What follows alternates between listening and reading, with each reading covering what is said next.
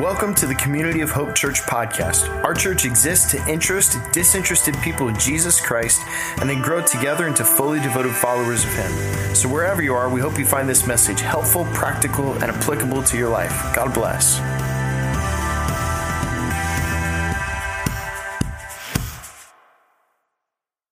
Okay, so I thought about a passage of Scripture that I wanted to teach on today that comes out of the Apostle Paul's writing. And Paul writes a letter to the churches in Ephesus. We know it as the letter to the churches in Ephesus called Ephesians. And this was a general epistle. What does a general epistle means? It means it was a letter that Paul wanted circulated through all of the churches in Asia Minor. So he was going to circulate this letter out, and it tells us some interesting things about the mission of Jesus at this particular time. And it is a fascinating letter. It's one of my favorites. When I first became a follower of Jesus when I was 16 years old, I memorized a large portion of the book of Ephesians, a letter to the Ephesian church. So we're going to read in Ephesians chapter 2, verses 1 through 10. And because this is God's word, I'm going to invite you to stand, and we're going to honor the Lord's word, and we're going to read this together. So here's what Paul says. Now, he's talking to all of us. He says this, as for you, okay, as for you, you were dead in your transgressions and sins in which you used to live, when you followed the ways of the world and of the ruler of the kingdom of the air, the Spirit who is now at work in those who are disobedient. Now, all of us also lived among them at one time. That means we were all included in this, right?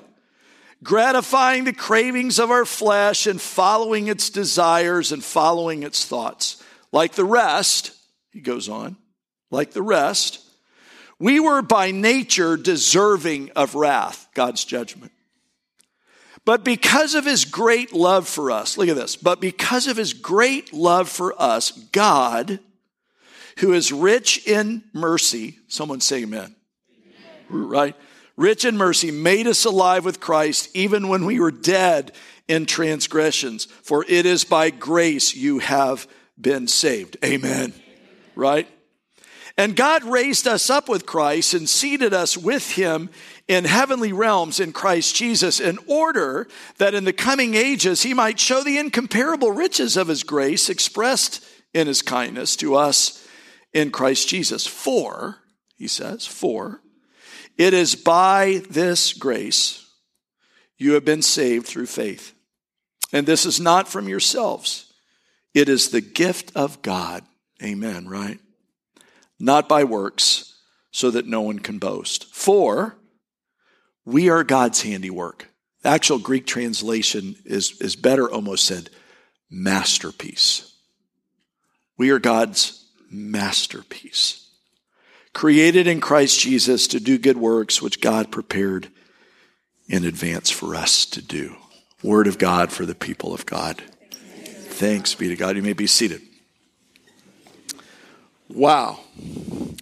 So here's what we think.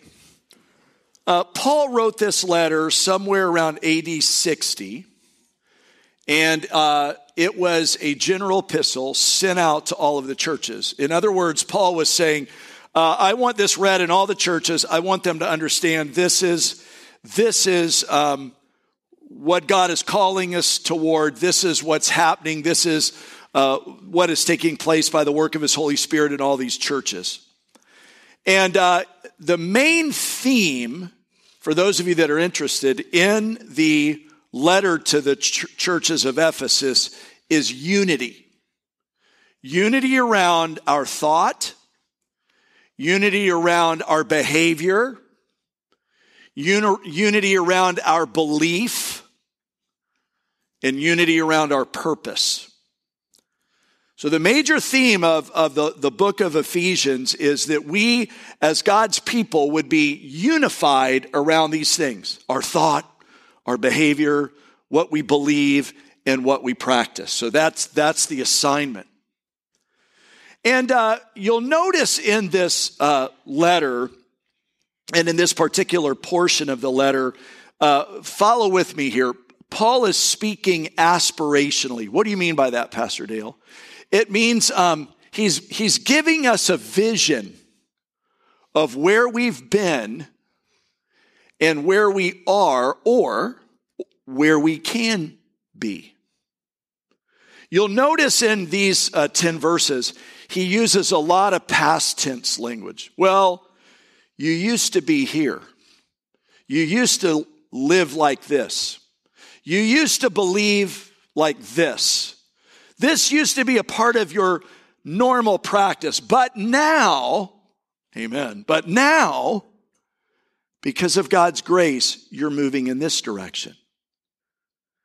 Now, it's a beautiful picture of what is actually in a room when God's people are in a room, right? A lot of us we're doing that right now. We're stepping out of what we were as our minds and hearts become clear, as we get a picture of what God has done for us in Jesus, and we get a picture of who we can become.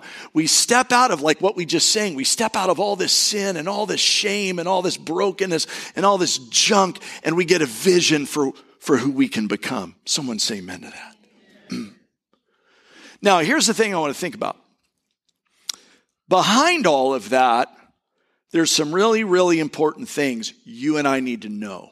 Like if we're going to really step in on what Paul is giving to us, if we're going to understand this vision, we have to understand how did we get to where we are? Like how do we get to where Paul is when he's giving us this vision? And I have an idea how to get there.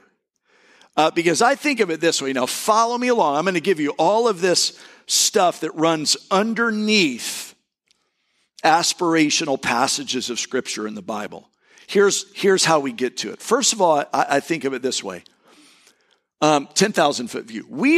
I would say, we are 2,020 years, give or take, into the greatest gamble God ever undertook with humanity. And here's the gamble. That God is going to accomplish his purposes on earth through an assembled gathering of people, say it with me, called the church. If you look at the original language, the original Greek language for the word church, it's the word ekklesia, which translates this in the best way. Just sort of think of it this way. A community called. So we're a community called together. Now think about this. That's a gamble on God's part, right? I mean, he's going to accomplish most of what he's going to do on the earth through an assembled gathering of people called the church who are unified around belief, around behavior, around thought, and around purpose. That's a gamble God is taking. I mean, if you don't think it's a gamble, look at the person sitting next to you. Come on now. Right? Because right now when I look out and like you're the team, you're God's team. And when I look out at God's team, I go, oh my. And I know right now what you're doing. You're looking up here going, double my. Right? This is a gamble. He's going to get most of his work done on the earth through an assembled gathering of people called the church. Yes. I 100% agree. Okay, so now think with me about this. Let's go to where does this happen? Here's where it happens. It happens in Matthew chapter 16. It's almost like a drive-by verse. And we get to Matthew chapter 16, I'm going to explain it, but let me read it first. And I tell you, this is Jesus, and I tell you that you are Peter. He's having a conversation with Peter. And on this rock, I will build there's the first time the word church is used in the Bible. I will build my what? Church. And the gates of Hades, that's a nomenclature for the word hell, and the gates of hell will not overcome it. What's going on here? So Jesus is one day walking with his disciples through Caesarea Philippi. Think of it in Jesus' day as the religious, socio-political town of renown during day. It would almost be like Washington, D.C. Okay, right? Did he just do that? He just did that.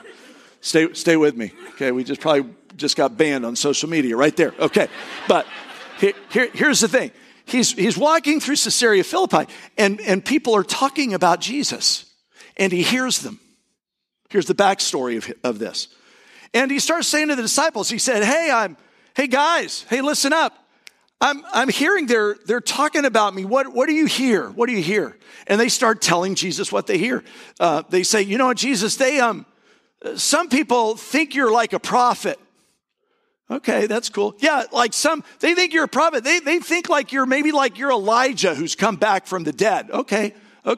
And then Jesus starts getting more specific. And he looks at Peter and he calls out to Peter and he said, hey, Peter, tell me, man, tell me what you hear. Who do you think I am? And Peter answers and he says, you're the Christ, the Son of the living God. And here's what I want to say to get to this.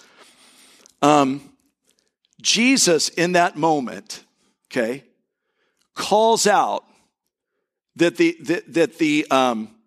anybody in this assembled crowd who makes that confession, you are brought into the assembly of the church and you become part of his unfolding mission. This is what happens. That's the verse we just said. Hey, Jesus said, hey, Peter, I tell you that you're right, and I tell you that you're the rock. Peter in the Greek language is the word Petros, which translates rock. And he's basically in a word play going, hey, Peter, you're the rock, man. And on the rock of that confession, I will build my what? Church. Now, watch this. Not only is that a powerful moment, but then Jesus doubles down on the moment, and then he says this. He says, I will give you the keys of the kingdom. Who's he giving the keys of the kingdom to? Anybody who makes that confession. I'm going to give you the keys of the kingdom of heaven. Look at this. Whatever you bind on earth is bound in heaven. Whatever you loose on earth is loose where? In heaven. What's he doing? Jesus is giving authority and power to get the mission done with people who make that confession. That's a gamble. God is going to get most of his work done on the face of the earth by an assembled group of people with similar thought, belief, behavior, and purpose to get his work done. And what's the confession, Lynn? Show us the confession again. Show us the confession. Go back 2 slides. Jesus is the Christ, the Son of the living God. Biggest question you'll ever answer in your life is this question. I think every single one of us ought to envision that we're walking with Jesus through Caesarea Philippi, and he turns to Peter, and then he turns to us. Hey, Susie. Hey, Bill. Hey, John.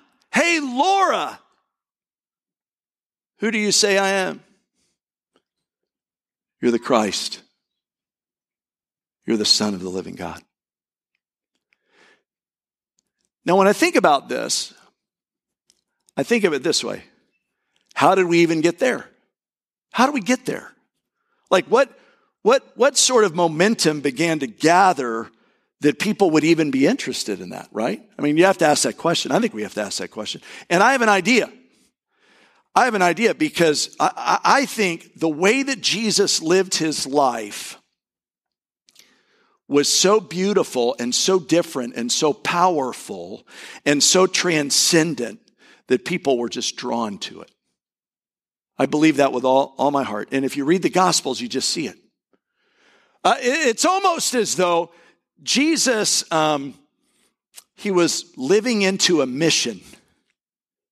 And now we know this on this side of religious history, right? We know he was living into a mission. Let me show you where the mission is. It happens in the Gospel of Luke. And let me set up the scripture. So stay with me.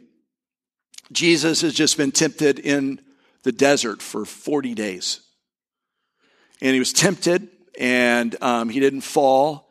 And the Bible tells us that after he was tempted, he went back to Jerusalem where his home was. And when he got back to Jerusalem, he went to the temple. He went to his local temple. And they were having worship in the local temple. And the Bible tells us, this is that verse, that there's this moment that Jesus gets up and he opens the ancient scroll that everybody would have been familiar with. And he reads this ancient verse that everybody back in the day, back in the temple, when he did this, they would have been very familiar with this verse. What's the verse? The Spirit of the Lord is on me because he has anointed me to proclaim, look at this, good news of the poor. He has sent me to proclaim freedom for the prisoners, recovery of sight for the blind, to set the oppressed free, and to proclaim the year of the Lord's favor. Now, here's what we know on this side of religious history. That is the personal mission statement of Jesus the Christ, the Son of the living God. And let's just look into it for a moment. The Spirit of the Lord is on me because he's anointed me to proclaim good news to the poor. Now, here's what we know, right? This isn't just for people who don't have resources or money. It certainly is for those people.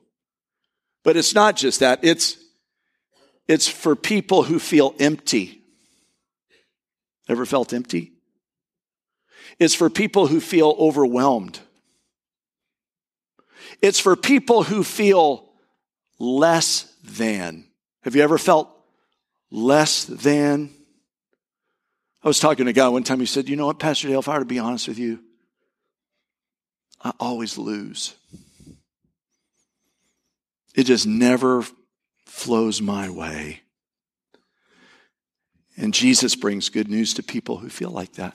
He has sent me to proclaim freedom for the prisoners. That's just not for people in prison.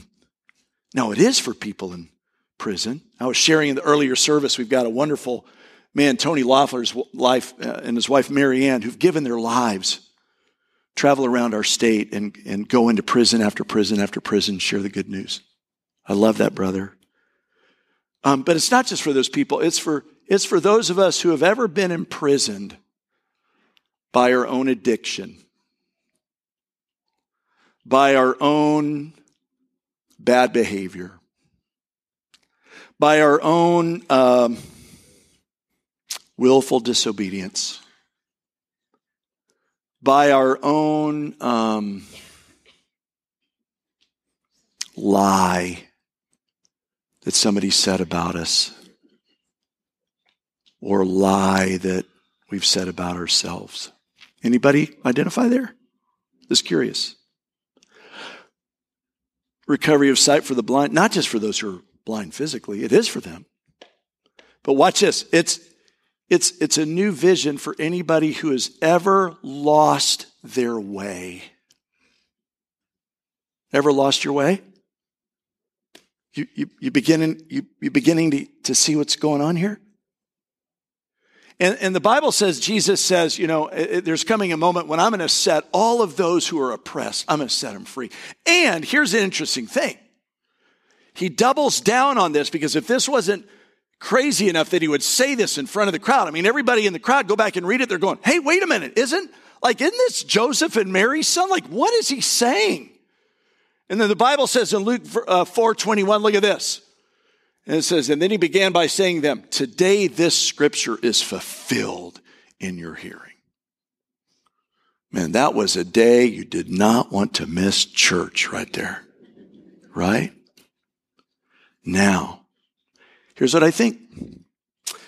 I think people are drawn to Jesus because in this very moment, when we look at his beautiful life and we consider all these incredible things that he did, here's what he did. He unleashed on the world a different option from the usual option and way we seek to answer one of the biggest existential questions we'll ever ask. Here's the question.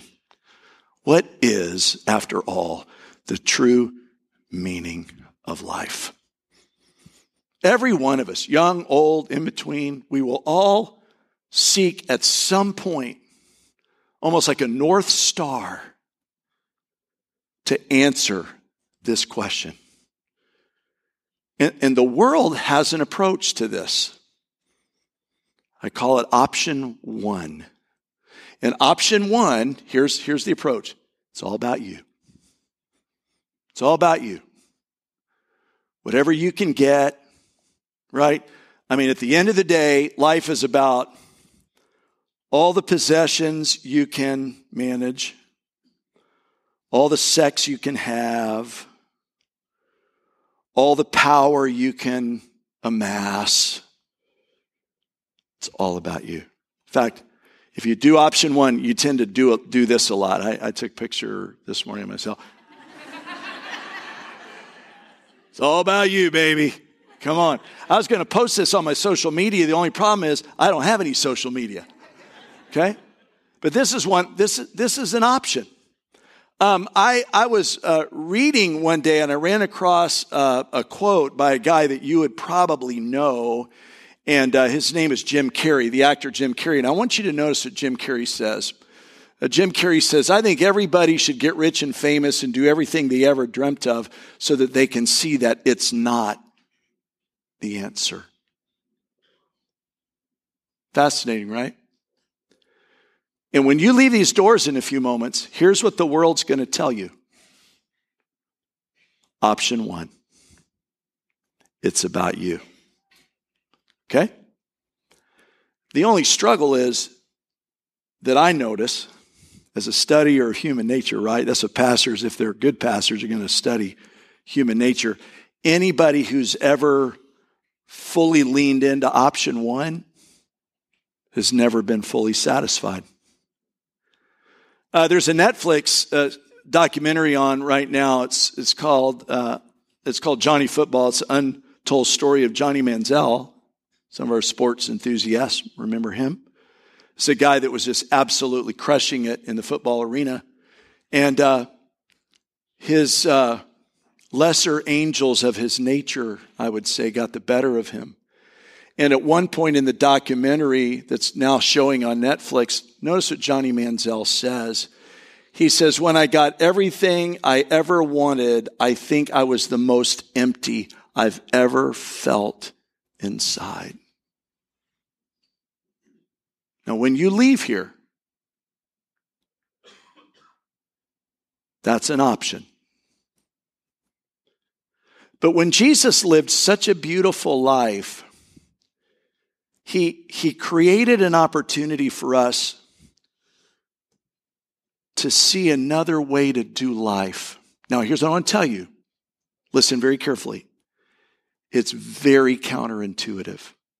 It's crazy.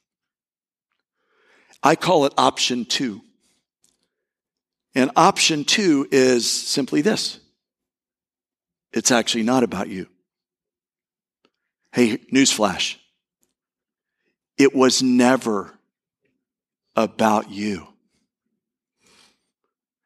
And Jesus says some very counterintuitive things.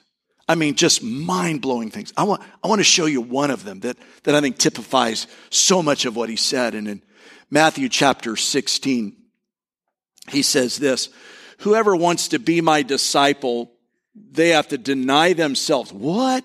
Take up their cross. What? Follow me. And then look at this. Because whoever wants to save their life will lose it. But whoever loses their life for me will find it.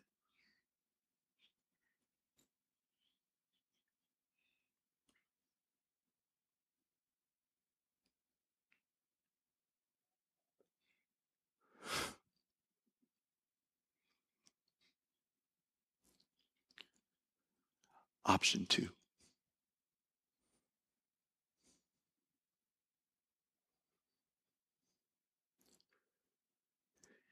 If you think about what I'm saying, you have in this moment the potential to avoid years of heartache, decades of brokenness, shattered dreams, emptiness abound. And you have an opportunity for purpose and meaning and hope. Now, it's not easy. There's a cross in the middle of that vision. And every day, those who've caught the image of Jesus as the Christ, the Son of the living God, bow a knee and bow a heart to a cross. And they say, Lord, it's not about me. Never been about me. You're doing stuff in the world today, God. And I'd be so pleased if you'd use me to be a part of it. It's the greatest gamble God has ever undertaken. It's the only thing that promises hope and meaning.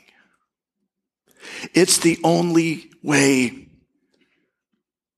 what was or is can become what can be.